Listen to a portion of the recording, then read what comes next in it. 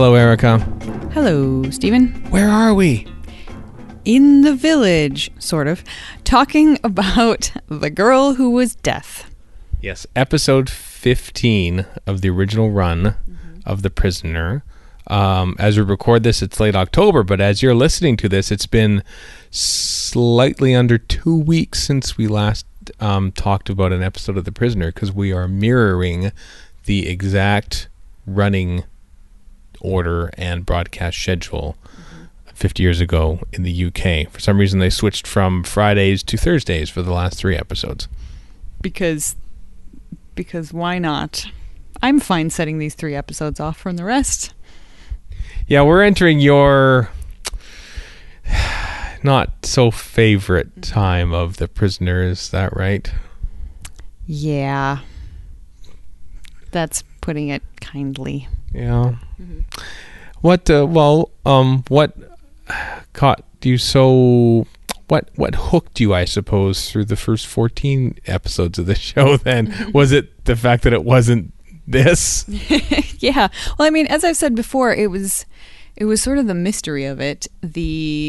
McGoohan's such a captivating main character and really intense and dynamic, and that sort of his energy surrounded by this peaceful village and the strangeness of the village, just that I find the contrast of that is really a big part of what I liked so much, and the mystery and him, sort of railing against it. That is all the stuff that I love about The Prisoner. And we didn't have it in Living in Harmony, but it was also a Western, which is something I don't like, but it was just so well done and well put together that I didn't mind. And actually we did still have his character, or a character very similar to him, railing against the situation that he was in. So at least you still got that. And you also had the mystery, because, I was like, what the hell is going on? So the things that I love so much about it were still there.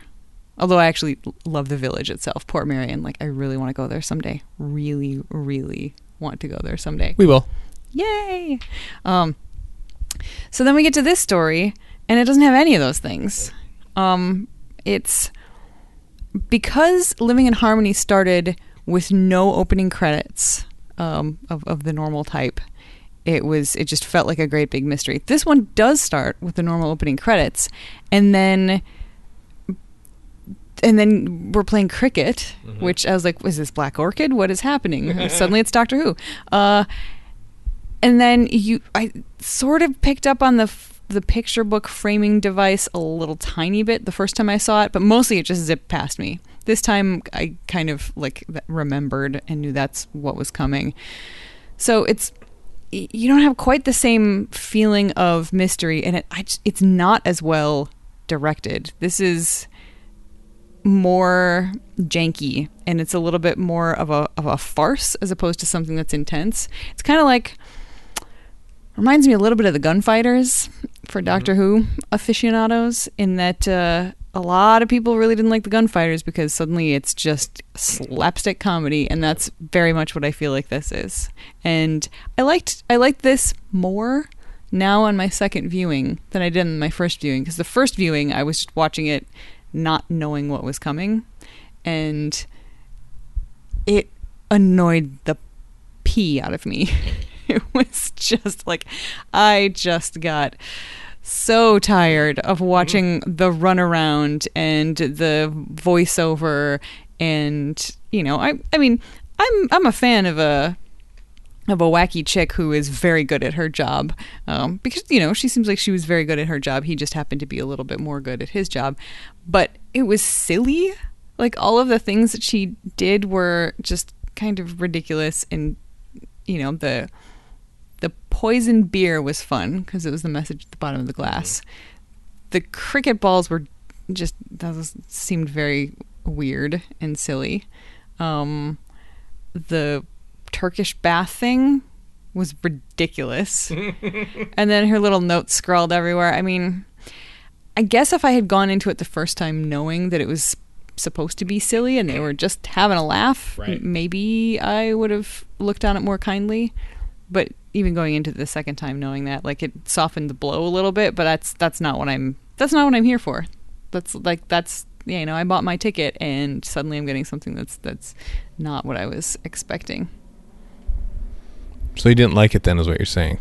Yeah, I still didn't like it, but I didn't actively dislike it in the same way that I actively disliked it the first time. Mm-hmm. I think, if you're the kind of person who enjoys the comedy and doesn't mind some slapstick from a bunch of guys in Napoleonic uniforms, then I can understand why people would like this. I am just not one of those people. I mean, we're supposed to believe that guy, within the context of the story at the time, I did not know that it was just a silly story.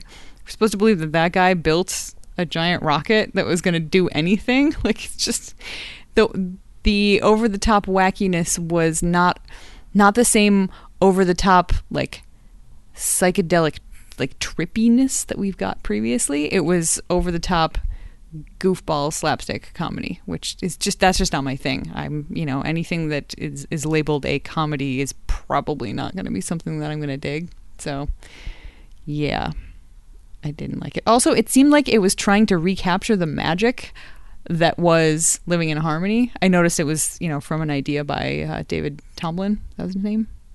Yes. Who also did the last one, Living in Harmony. This was kind of the same thing where you have something happening outside the reality of the village and you don't find out exactly what it is until the end. And then at the end, it's number 2 and, his cohort complaining about why it didn't work. This is exactly the same thing. It's just like last time they did it as this really tense, really inventive, really well-directed, great Western thing, and this time they did it as a sort of like loosely put together comedy thing, and it just seemed like it paled in comparison. Mm-hmm. I loved it. It's just bonkers and fun, and I don't like fun. And you're right. Maybe it's just because I think I was told about this one way back when my friend taped the whole thing on the marathon when I was like 15. And it says, "Oh, a Girl Who Was Dead. That one's bonkers, crazy," and it was. And I look at it as part of the piece now, and I really see those 4 episodes, the last 4 that they made. Don't Forget Me, Living in Harmony, this, and then the last one, as like, kind of contractual obligation in the way that, like, well, we know we're not doing a full 13, we're just doing 4 more. I don't know what do you want to do with this, that sort of this one was apparently based on an unused script for Danger Man. The threads of the story. I'm guessing at this, but maybe the David Tomblin thing was to sort of use it as him telling or embellishing, as the case may be, a story to a bunch of kids. Because you notice whenever they cut to the book, it's a sedate little picture of something, and then obviously number 6 is sort of blown it up to something. The last page of the book is like a whale in a boat, whereas he's turned it into a rocket ship and stuff. So you can tell that he's sort of like kind of not playing to number 2's rules here, because he's embellishing on the story that he's been sort of told to read from the village storybook. Well, the boat thing is fine because he's actually, like, in the story, he's on a boat getting away. He's on a boat, but there's no rocket ship. And I imagine he's probably made up this entire Napoleon thing in his head. You know what I mean? Yep. Yeah, possibly as a dig at number 2, obviously, who is, same actor. Yeah. Thinking he has some sort of a Napoleon complex. I thought it was fascinating. Like, actually, the part of it that I like is the end, where we actually get number 6 being number 6, not this caricature of number 6. And I remember actually, as we were watching Living in Harmony last time, there was a kid at one point watching one of the fist fights happen out in the town square, and I was like, oh, there's a kid. There's no kids in the village. And then suddenly there's kids in the village, which is not a thing we'd seen before. So am I supposed to believe that these children were super spies and they've been put in the village? Or are they the children of super spies who have procreated in the village and now they're just stuck here forever and ever? So I feel like that was a little bit of a retcon just to make this story possible. Like there was never any sign of children before. I feel like, when you're having a parade with a band and, all that kind of stuff happening, the kids would be there if there were children. So I think in the same way that they added his fiance outside of the village as a just like tacked on retcon, I think the kids are that too.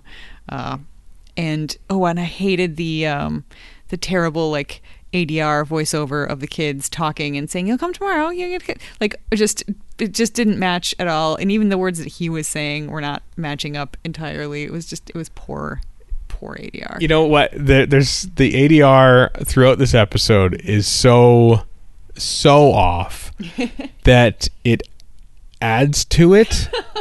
It's just because it just seems like so crazy. Like, obviously the soldier is like humming a different tune than the one that they overdub. And then McGowan carries on singing that tune as opposed to the one that he was singing when they actually recorded it. And then there's the Alexis Canner.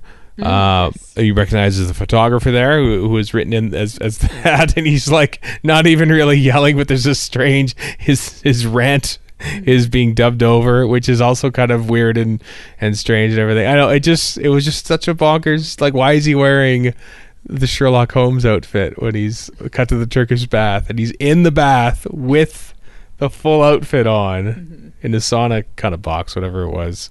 There's so much nutso stuff about this. And I mean, that should have, and maybe was kind of my clue that this is not anything I should take seriously, like when he stands up from there. Or maybe it was the ridiculous disguise he's wearing with the mustache and the mutton chops and stuff like that. But I don't know. It's just, that is a direction that I am not fond of. The silliness and the bonkersness. This is where we differ. We diverge. It's okay. I'm just happy that they look like they were having, it's a chance, one last chance for them to sort of let their hair down a little bit and have some fun with this show, as opposed to have it sort of be an allegory for society and everything that's wrong with it and everything. I like that you noticed Christopher Benjamin, who played Potter. Incidentally, Christopher Benjamin played Potter in Danger Man. So like this is essentially, I know that also might be a knowing, like, because everyone sort of at the time I think was just assuming that this was a sequel to Danger Man. Magoon kept saying no, it isn't. I think this is kind of a little bit of a joke to say, oh, or is it? No, it's not really. So yeah, once again, fun. Or is it? No, it is not. Oh, it's not fun? Okay. Hey, it's fun. What do you think about the? Oh, go on. What do you think about the girl who is death herself? I quite enjoy her playful numerous attempts at destroying Number 6, and I could, they're just to the point where she's toying with him because he knows that he'll get out of the traps that she sets, but she's having fun because of that. Yeah, I like the way she's styled.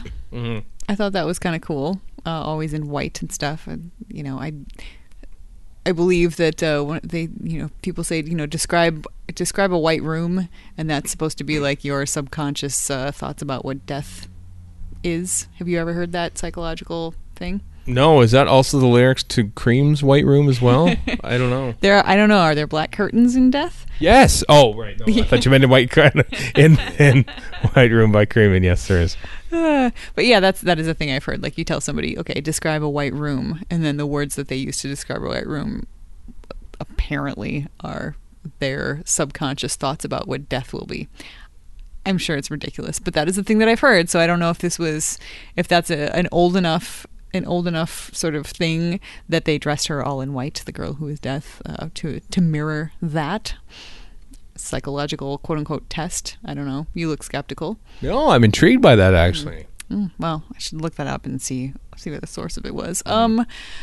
I think I was just so annoyed by it the first time and so bored by it this second time that no. I mean, it's it's hard for me to pull myself outside of the story itself and look at it as just like a fun romp. Mm-hmm.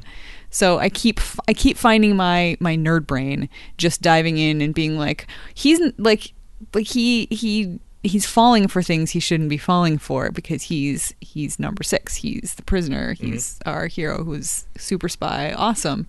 And it just, the first time through, it really bothered me that he was sort of letting himself be taken in by all of these things.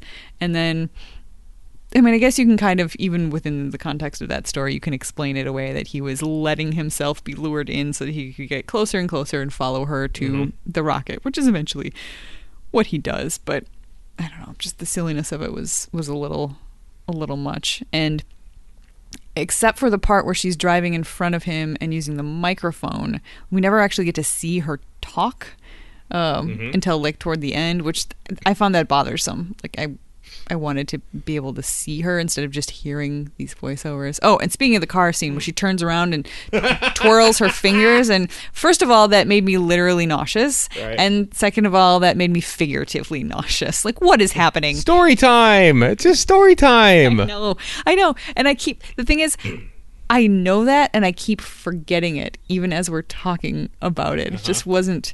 I don't know. Maybe if they had decided not to go the Living in Harmony route and actually open it up with him and a bunch of kids, right. And opening the book and saying, because I think they were going for sort of a reveal at the end, but that's exactly what they did in the previous episode. So why try to recapture that? And you've been hinting at it with these pictures from the storybook. So I think I would have liked this personally a lot better if they would have just started with, maybe a shot of the cover of the book and it opening and him doing a little bit of voiceover. Maybe you don't even have to show the kids at the beginning, whatever. It just, the whole framing device kind of bothered me. It's a tough thing to get into, I suppose. I know. I understand what you mean there. But as you say, they would have just been duplicating a similar thing had they tried to do a non-standard intro, right, like they did with Living in Harmony. Well, that's why I'm saying, like, leave on the opening credits as they did, and then it actually starts in the village, in the real world, with him reading to children, and then it goes into the fantasy world. So I have, people like me who are very left-brained, like, have a grounding in what is happening and where we are, and then I can relax and maybe have some fun with it. But then they'd be spoiling the twist at the end. It's not a twist. Well, it's just not a twist necessarily, but spoiling the reasoning for all this happening. That's what I mean to say. Oh, he's reading it to kids. Okay, now I understand. But that's part of what bothers me, is the fact that they went for this reveal at the end again in the very next episode, when that's exactly what happened at the end of Living in Harmony. It's a reveal. Oh, it wasn't really happening. He was just drugged up, and they were talking to him on microphones. And this time, oh, you thought he might let his guard down when he was talking to children. It's just... people complain nowadays about Stephen Moffat reusing ideas. He at least spreads it out, like, 1 or 2 a season. This is the next story. Mm-hmm. Well, they are playing out the string in a way. I just wish that they would have just done something different for the next story. Well, they didn't have anything in the can, did they? They had a story which Bagoon had nothing to do with, and another one that he didn't have anything to do with apart from, hey, I want to be in a Western, to... as I said, an unused script from Danger Man that they reworked into something. And then the last one, which, because the next episode we're talking about was actually filmed way before. And the last episode was basically written over a course of a weekend by McGowan himself. So, yeah, I think the creative energy had been, at least in the current guy, the current sort of enthusiasm for the show, I think had waned. And so I think... he was just trying to have some fun. Well, if it was truly as fun as it looked like it could have been, I'm happy for the actors and the crew and stuff. But not for me. The other thing that I had trouble with was, I feel like many of the other episodes, if not all, look really good production wise. Port Marion is gorgeous. And you can kind of tell when they're switching back and forth between sets of the outdoors and the actual outdoors in Port Marion, but it's closer to seamless. Whereas here, it was just the switches between stock footage and the characters that are actually, like, especially the carnival sequence, that was the worst. Well, first of all, because it made me really want to go to a carnival, and I can't because it's like a winter time now. But you would see stock footage, I assume, or maybe just footage that somebody went out and got B-roll of a carnival, and then anytime that you would cut to him trying to chase her or her running from him, it was just like the film grain looked different. It was very clearly on a set or it was back projection, a few of those. Yes, or back projection, exactly. And it didn't hang together well, and I feel like The Prisoner looks so good in general. That is one of the things I love about this show. And then suddenly we get this episode that not only has all these other little things that bug me, but then it's one more little thing that bugs me. The back projection stuff is so common in those days, as I'm sure you probably know from like seeing movies from the early 60s and everything. So if anything, the production values of this sort of like step back to where normal television was, as opposed to where it was when they shoot in Poor Marion. And it looked like it was very dreary. You could even see like rain on top of the helicopter canopy there. So that also, I don't think it ever rains in the village. I think they got good weather for pretty much most of the shoot that they went there for. So that has a natural, sunny, colorful look to it, which is rare in British television because it's always raining. So I think that might also play into it a little bit too. Plus, they're on location. They're on location at a old carnival. It's probably 100 years old at that point with all those rides and everything. So it's not spruced up this little sort of Mediterranean folly that guy had built in Wales. So they're a slave to the conditions as well, a little bit is what I mean to say. Yeah, I have no problem with that. The carnival, actually, the carnival scenes that didn't have the stars in it looked great. Looked like a lot of fun. I wonder if McGowan was actually at any of those, because I think he was mostly just appeering in little close-ups with back projection. So which is the problem I have, because it didn't feel like it jived together very well at all. It was jarring to me. I don't know if from some of the closer shots, especially when he's hopping into the boat, his usual stunt double is Frank Maher, Maher, who actually, for the most part, looks not unlike him. Like the hair is kind of similar, and so like he's his usual stunt. He appears in all the scenes in the opening intro. For instance, Patrick McGowan doesn't appear a single second of the Where Am I in the Village. That's actually his stunt double doing all of the shots. And he actually looks like him though, because he's got his run down and everything. But I think maybe he wasn't on this episode, and so he wasn't quite matching the numbers. So that might have also contributed to the jarring. Patrick McGowan has a very distinctive run. That is something I noticed in the previous episode too, and I think his stunt double does a decent job of it, but it's not quite as weird as McGowan. Like, because he's got the thing that, and I don't know why it should be considered weird or less good, but the way that he runs, he kind of holds his hands out in front of him and swings them back and forth left to right, which is a way that I used to see like weird kids at school running. Weird kids. Which is why I say like it's not fair that it should be weird. Like, whatever, everybody runs differently, and that's fine, but that is definitely the way that he does that takes me back to a more judgmental time in my life, I guess. I know the run you mean, Living in Harmony. It's one where he comes out and like runs over to the town square. I think it's the most exaggerated run of his, because I remember sort of flinging his arms side to side, which is funny. I had something else queued up, but I can't remember what it is now. Something about this episode. Was it still something about his stunt double? No, it's about Patrick McGowan himself yet again. Another episode where he barely speaks. Yeah. Yeah, I noticed that's strong action. But still, like, what I liked about that is that it shows another layer of his skills, and that it's a comedic thing too. I love the look when he's like trying to get out of the chair at the end there, and he eventually realizes, oh, I just have to lift the top of the chair up. And he could have done this great giant comedy eye roll or something, but there's just this subtle comedic look on his face as he pops it off, and then off he goes. It's another skill for performance. Yeah, I will agree with that.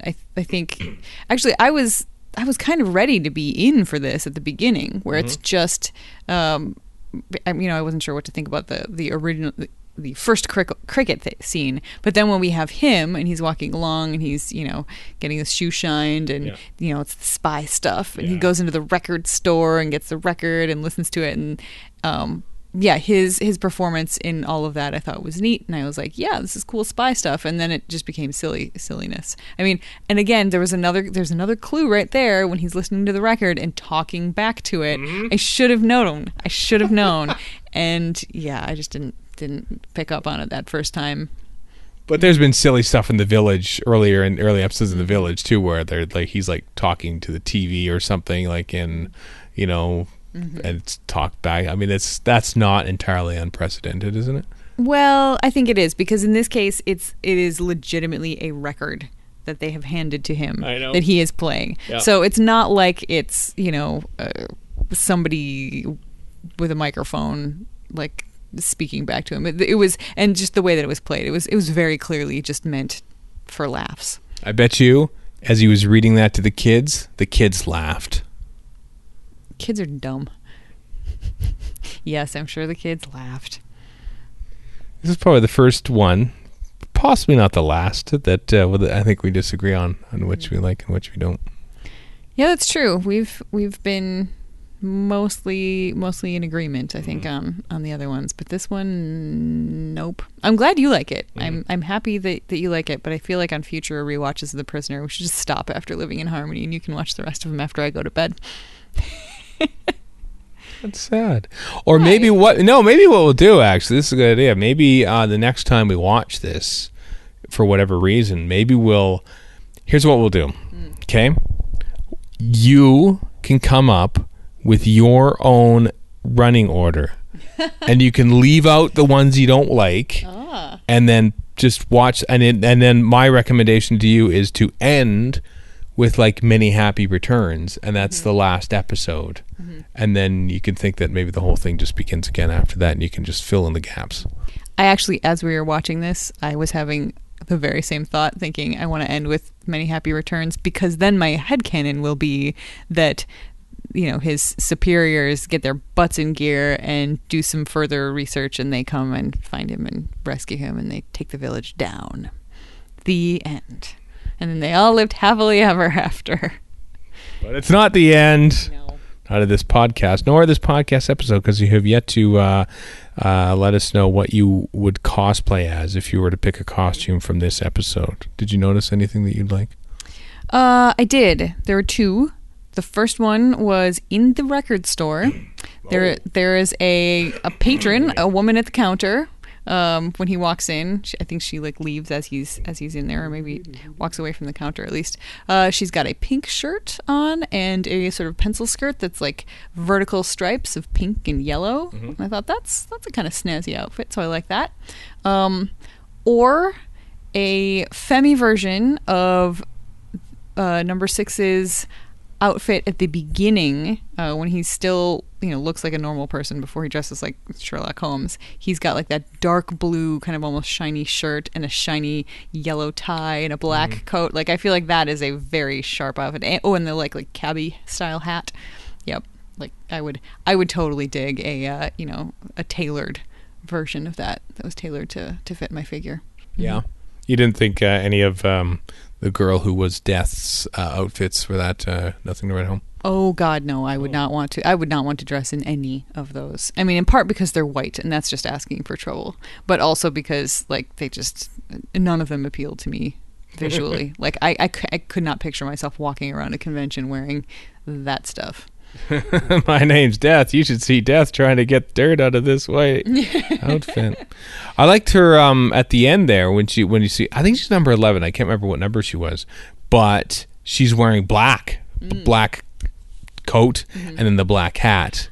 I like that outfit myself. I did like that outfit. Yeah. I think I had already like sort of settled on my thoughts on the outfits before that came up, and I was just so annoyed by the end that I have to butt in because side note, whenever you're watching hockey games and like 3 minutes left in the game, they say, "Here's our play of the game," and you were complaining, "How can you call the play of the game? The game's not over yet. There might be an even better play that comes along." You've contradicted yourself.